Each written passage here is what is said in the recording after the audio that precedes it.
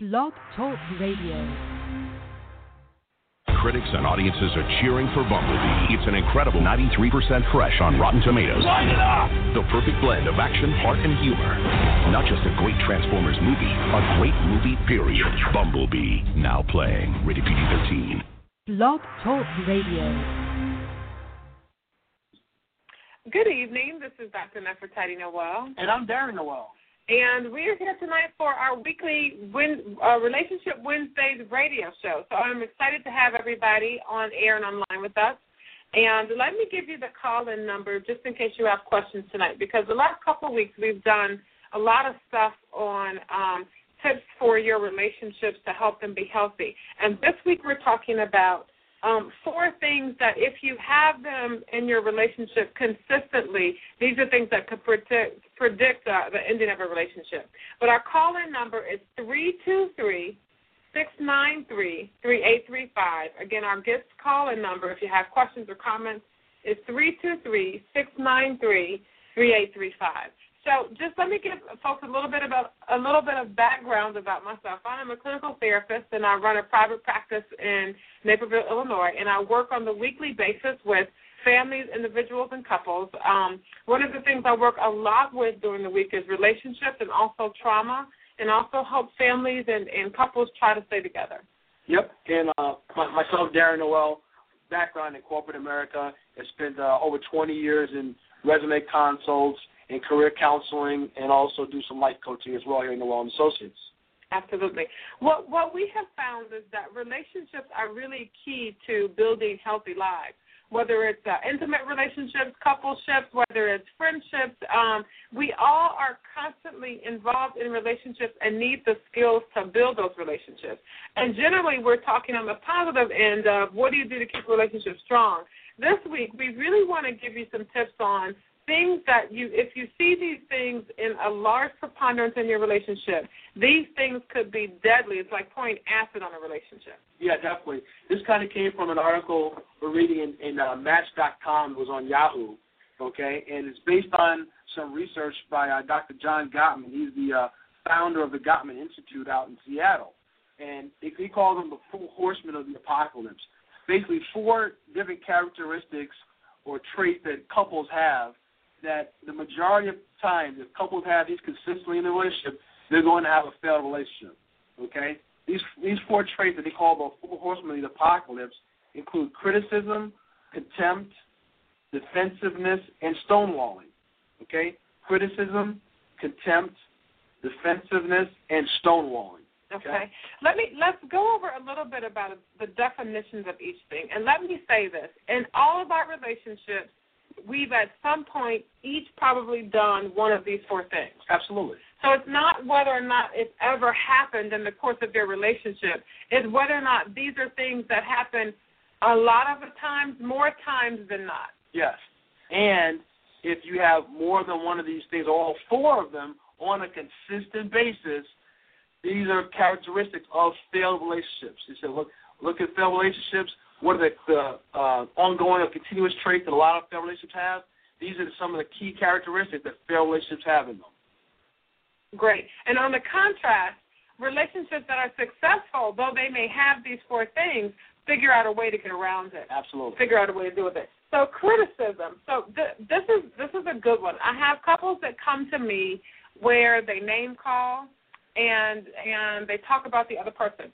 And the Gottman, John and Julie Gottman, define criticism as attacking a partner's personality or character. So attacking a partner's personality or character. And normally when a person is being critiquing someone else, they say the things like, you never, or always. You never do this, or you always do that. So then what's an example of criticism? For me, you hit it on the head. One of these sweeping generalities when hardly anybody always does something, or someone never does something, right? You may do it a majority of the time, most of the time, frequently, but you always do this, and use those type of verbs, it's going to automatically turn somebody off. But specifically on criticism, when you focus on somebody's character, or you're saying that this is their personality of it. So you're not, when you criticize someone, like I give an example, if a husband's coming late to pick up his wife, all right? Okay, he was late to pick her up. and the wife comes back and says, you know what, you don't care what happens to me, that's why you're late. Well, that's not, now you're attacking the character of the person versus just saying that you're late. So you're focusing on attacking character or integrity of a person versus just focusing on the simple act that the person was late. You're late. So let me use another example that people probably say a lot at home. Mm-hmm. You never help me with the dishes. Mm-hmm. You never clean up. You never help with the baby. You never say nice things to me. You are always late. You're never on time. These types of things. And so when you find yourself, let me give you an example. Wife has been at home all day, because this happens a lot. Wife has been at home all day. She's working with the kids. Maybe she's went to work and she came home, but she feels like her job never stops. The husband comes in, he cracks open a beer, he sits down, and he watches the TV. And wife turns around and says, you never help me with the kids. And he's like, what are you talking about? Right. I just got home. Right. I helped the kids last week. Or I helped the kids over the weekend. We were doing this. So that always, all of a sudden, guess what? His defense is going to go up automatically because that's not true. I don't always, At least in his opinion. In his opinion. I was saying this is what he's thinking in his mind. His defense is going on. I don't always, not out with the kids. Not true. Correct. Versus focusing on, I need your help right now. Correct. And so one of the important things to do when you're upset with your partner is try very hard to not criticize. Yes. Like if you're in an argument, to say, you never listen to what I have to say. So like a lot of times I'll have a couple where somebody is playing the victim and they'll say, she never listens to me. No matter what I do, she never hears what I have to say. So a better way to do that, instead of saying what you never, ever do or telling the other partner, hey, you never listen to me, may be that, like, as the situation calms itself down. I mean, I think one important point is when you're in the middle of an argument, sometimes you can get very critical or critiquey, and you might want to criticize. But instead of saying never or yelling at the person about how you make me feel so angry because you never care about me, you may want to say, hey, I'm just trying to figure out what's going on. I need a little help. I see that you're tired. I'm trying to find out how we can work together. I like that better. Absolutely. Trying to do, what the Gottmans call a soft start, like having a conversation instead of the rage and the you never and the speaking in generalities, do specific, talking specific. Another one you could say is like examples of like making comments of you're lazy or you're selfish, versus that's a selfish act that you just did. Mm-hmm. I'm focusing on that one act. I'm not saying your whole character is selfish. That's a selfish act. And when you say you're selfish, that's like you're always selfish. Like, leave me alone. We're not saying you're selfish is contempt. Now we're switching. We're switching from criticism to contempt right now. Yes. So what I'm talking about in criticism are so don't go after the person's character. Do not say what they never do or what they always do. Try to stick to how you feel about the specific thing that's happened. Okay. So the next thing is contempt. Contempt is putting your partner down. Name calling. This is another thing that adds acid to an otherwise good relationship is when you name call. Like, for example, if somebody misses paying a bill and you say, you know what, you're stupid. That's a very contemptuous thing to say, and it immediately hurts the other person. It only takes a second for words to hurt. You're stupid. You're dumb. Just like my mom said, you never amount to anything. Ooh, all of these are things that add contempt. It's almost like you're purposely trying to jab or hurt the other person. And it's hard to take that back, right?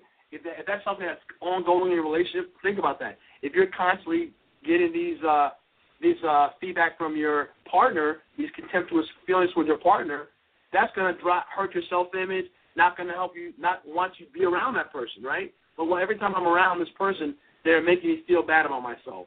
That's not going to help bridge a gap between a relationship, but bringing one that's closer. It's going to start separating that couple apart from one another. Absolutely. And I think what happens a lot of times is people say, Dr. Nowell, I was angry. You can understand. I was angry, so I called her stupid. But I don't really mean she's stupid.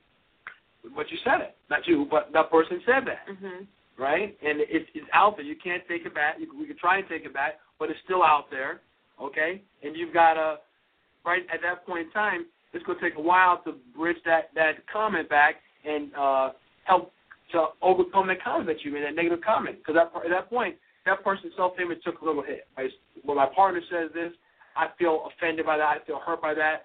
It's going to how are you going to build that back up? It's going to take a while to build that up. It doesn't automatically happen instantaneously.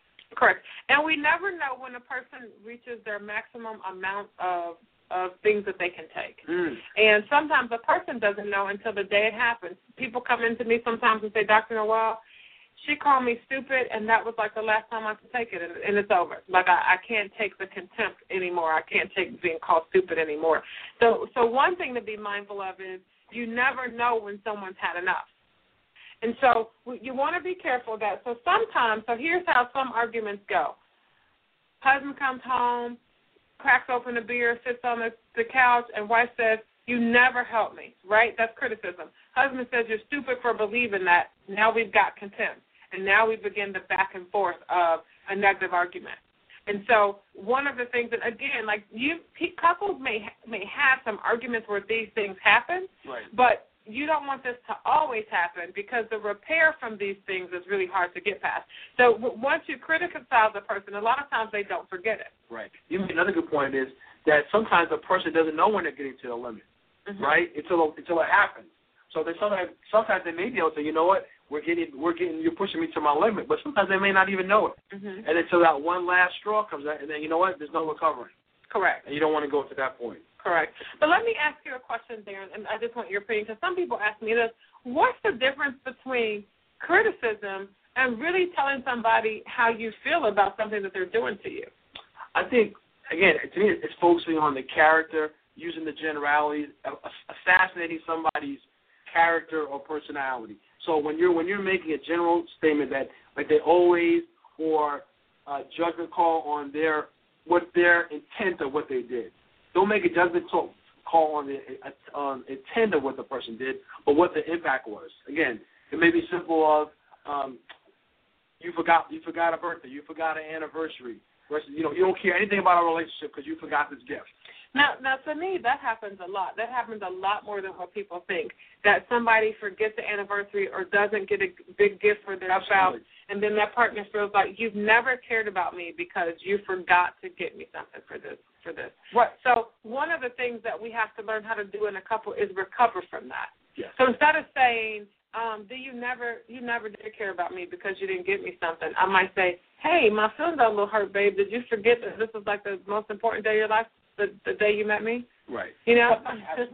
So, like, figuring out a way maybe sometimes to use humor instead of using some of the contempt. But also when you make it specific, the guards or the defensiveness doesn't come up so strongly, right? Because you're not assassinating my character. You're just criticizing a particular action or lack thereof that happened. It helps the person to focus. Absolutely. I think another thing when we're talking about criticism and contempt, and we're going to move forward to defensiveness and stonewalling, but I think a lot of times our spouses, our partners get home from work or from whatever they've been doing for the day, and instead of saying something positive when we see them, a lot of times our first comment is something negative. And people feel critiqued, especially when you don't. Instead of saying hello, hey, how you doing? I noticed your late traffic was really tough, right? You say you're always late. You're never on time. So it's that immediate feeling of that spouse or that partner feels like, gosh, we're in a battle already. That's a good one. I think the first interaction after you haven't been with each other for a long time is very important. Yep. It really is. It sets the tone for the rest of the evening, the rest of the day, whatever the case may be, and it puts that person in a mindset of, oh, boy, we're going to have an issue here, versus, like you said, it's great to see you. How was your day? Was everything okay on the way home? Versus, why are you late? Was everything okay?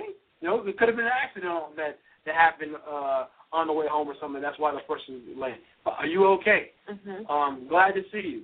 Versus, like you mentioned, you're always late again. Oh. And I think the other thing is expectations. I know for a while I wanted you to be home, let's say 5 or 5:30. Right. And you did it a couple times, but you really can't be home until 6 o'clock. So my expectation is 5 to 5:30. So when you come at 6, for a while I was feeling like you were always late until we had a communication about the fact that, no, 5:30 is early.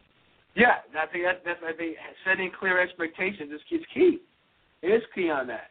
I agree with that 100%. So people aren't constantly getting let down. Like, listen, the reality of it, this is what's going to happen. I had hopes we're going to take this vacation. We're going to have this particular gift. The reality of it, this should be the realistic expectation, not, Cadillacs all the time or whatever the case may be.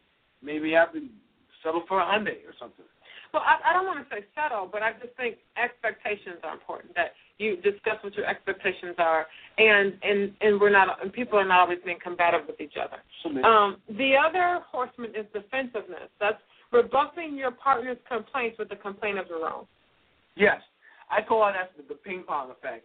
Somebody puts something in your corner, hit something to you, you're going to hit it right back to them. So if one of the partners says, you know what, you don't help with the kids, they hit it right back. Well, you don't help with the trash. Oh, wait a minute. You're not acknowledging your partner's realistic and concern or heartfelt concern or issue that they're bringing up. You just automatically knock it back to them. Well, it's really your fault. You're playing ping pong effect. Sometimes when a person's bringing something to your attention, a concern or a question that they have, you need to take it and address it before you just knock it back into their court and say it's really your fault. So stop the ping ponging. Absolutely. And again, that's how a lot of arguments go. Okay, let's go back to Bob and Susie Snowflake. Bob comes home, cracks open a beer, sits down on the sofa. Susie Snowflake says, Bob, you never, ever help me with the kids. Right. Well, you don't work. You don't have a job. Right, and so then you say, well, Bob, I wouldn't have to work if you would make more money. Well, I make enough. Right. You just went shopping last week. Right. Play some ping pong. Right. So it's that constant back and forth that people can do that can end up destroying a relationship and causing people to get really angry with one another. And so one of the things that couples have to learn how to do is somebody in an argument has to actually hear the other person and calm down. Yes. And make a decision about you know what, maybe she's just angry or maybe she's having a bad day, but she's not attacking me. Right. You put something in my court, I'm going to hold the ball, acknowledge that I may have issues, I may have faults that I need to address. I may be slacking in a particular area that I need to step up on. Maybe we had a miscommunication. I need to communicate something more. Or maybe I just didn't understand what you were saying. Maybe I need to take a little more time to listen to what you're saying. And that's something that needs to happen versus just automatically saying, I have no problems. I'm doing good. The problem is really on you. I'm going to push it back in your court. So you got to slow down that defense. And, it's natural sometimes to be defensive, right? Especially you come home, maybe you've had a hard day. You want to have that defensiveness automatically comes up. But that's not something that you want to have a continuous basis in a relationship. If you're constantly never being able to address your partner's concerns, that's going to be a problem over time. Right, because what happens is the partner feels like they're not being heard, they're not being respected, they can't handle the defensiveness, they can't handle the criticism, and it can become overwhelming, and eventually a relationship can shut down from those types of things. Absolutely. Everybody needs to get heard, have their voice heard, and say, you know what, I have a concern. I need you to listen to me. You're my partner. You're my spouse, fiance, boyfriend, girlfriend, whatever the case may be. We need to deal with those relationships, deal with each other's concerns, and I want to be heard. So many times we're not heard outside of our homes, at work, or extended family. You may not have that voice heard, but at minimum, you want to be heard with your significant partner. Right. You want to get that positive regard from that partner, too. Right. And I think your intimate partner, the person that, you partner with for life, is the person that you're expecting to have your back. Right. That's really when you come home, that's where you want to get your positive reinforcement, build back up. Honey, it's me and you against the world. We got our home. We're reinforcing each other's self-esteem, self-image, supporting each other, addressing each other's concerns, being able to talk one another, support one another's ideas, give positive feedback. That's what you want to do in the home. And when you don't have that, people can tend to start, well, you know what, I need to get it from somewhere, and if I can't get it from my significant partner, I'm going to need to look for it from somewhere else. And that may be something that's conscious or even unconscious. A lot of times that can happen unconsciously. Someone is reassuring you or being positive to you, and when you bring a concern, they're addressing it. Those emotions can start being increased with somebody else, whether, again, it's consciously or unconsciously.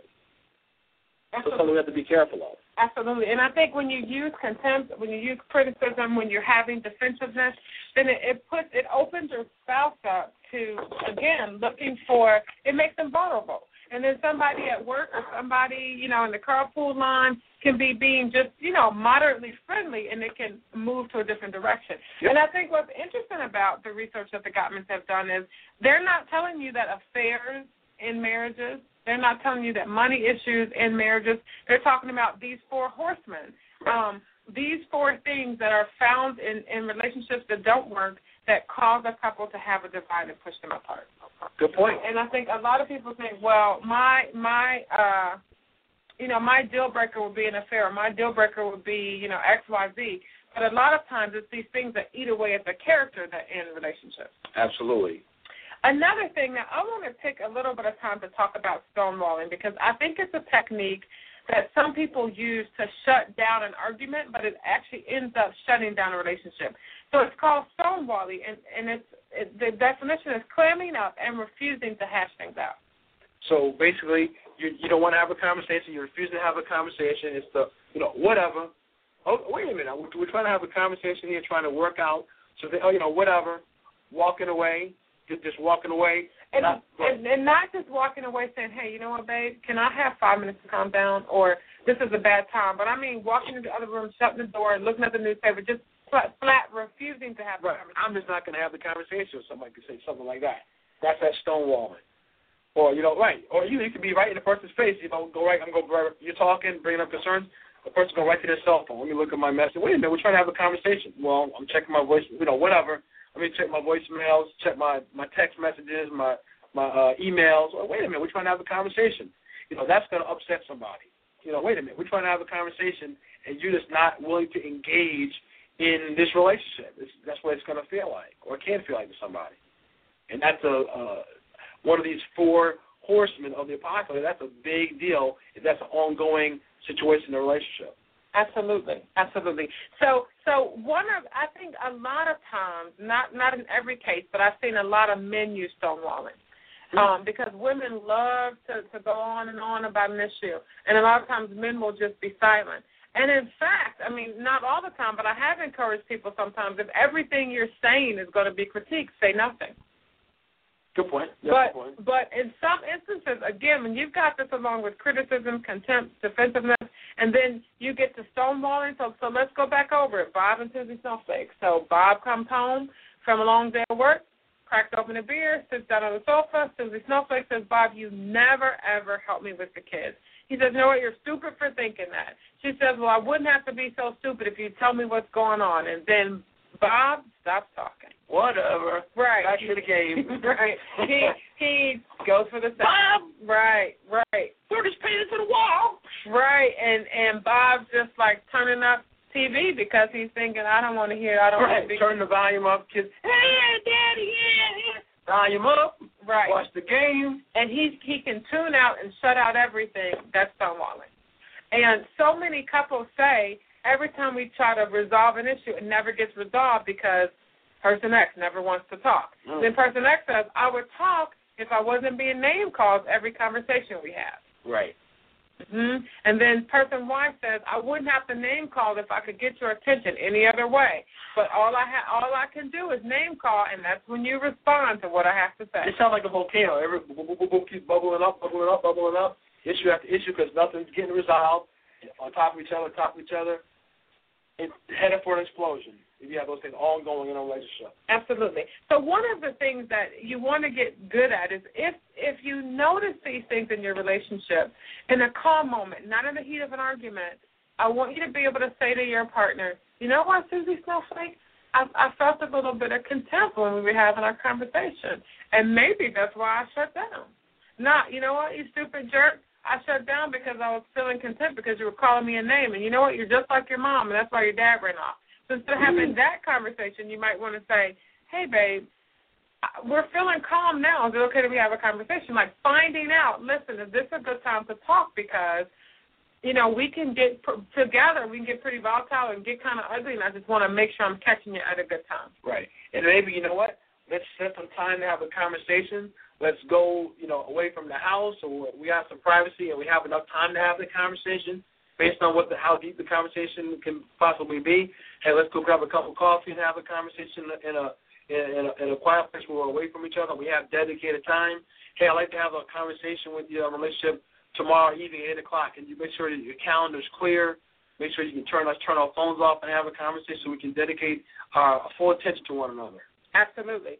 The other thing that may be helpful, and I know Darren and I talk about this a lot, but I think it's a thing that has worked for so many relationships, is setting a date night. Having a night where you guys actually have some fun together. I mean, I think a lot of couples get into such a routine that they don't do any new things together. And one of the things that sparks most healthy relationships is when you're dating, you're having so much fun together. You're going on picnics, you're going out to dinner, you're going to plays, you're walking downtown, you're talking about what's happening in your life. And after you've been together for a while, lots of times life circumstances make it difficult to have some of the fun that you used to have. And so one of the interesting things that the Gottmans discovered and other theorists and researchers have discovered as well is doing new things releases dopamine in your body. And dopamine is the same thing that you're releasing in your body when you're first dating and the relationship is feeling hot and fresh and sexy. And so if you can recreate some of those new refreshing moments, you can also increase longevity in your relationship. Absolutely. And you know what? It's so refreshing. You can just take simple twists on what you guys normally do. If you kind of go to the movie, that's kind of what your guys think is. Go to a different theater that you've never been to.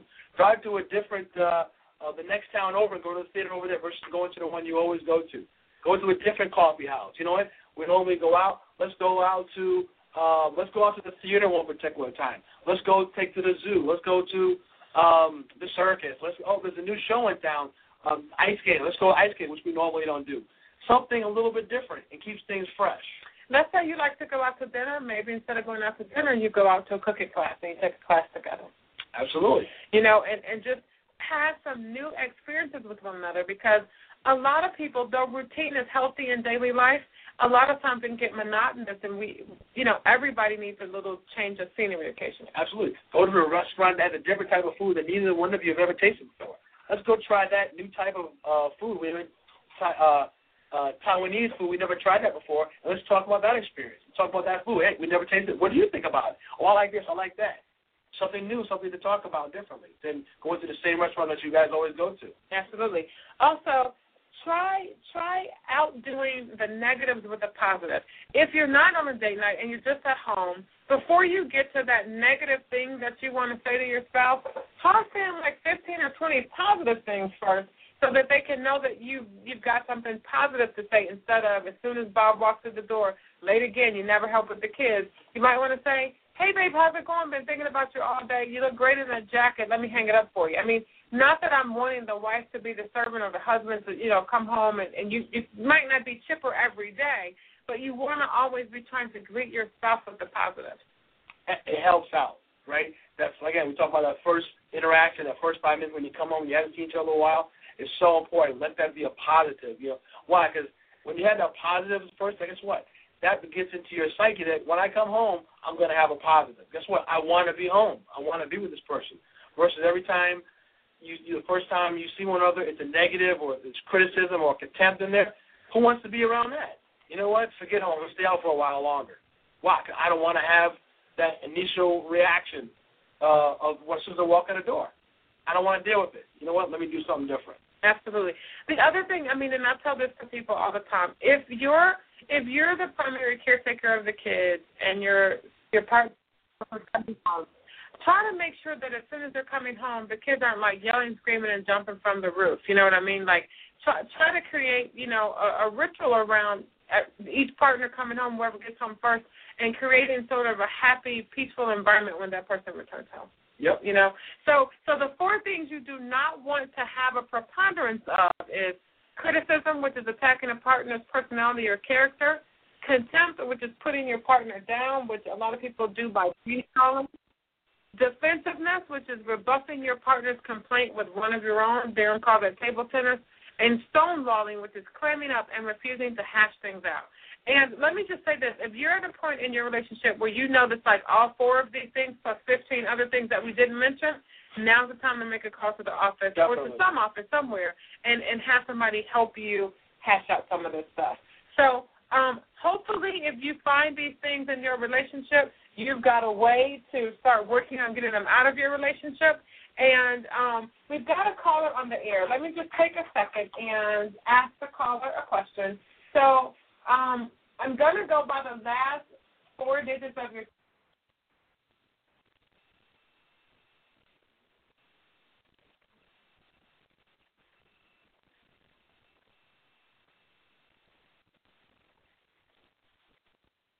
It is Ryan here, and I have a question for you. What do you do when you win? Like, are you a fist pumper, a woo-hooer, a hand clapper, a high-fiver? I kind of like the high-five, but if you want to hone in on those winning moves, check out Chumba Casino. At ChumbaCasino.com, choose from hundreds of social casino-style games for your chance to redeem serious cash prizes. There are new game releases weekly, plus free daily bonuses, so don't wait. Start having the most fun ever at ChumbaCasino.com. No purchase necessary. VGW Group. Void where prohibited by law. See terms and conditions. 18+.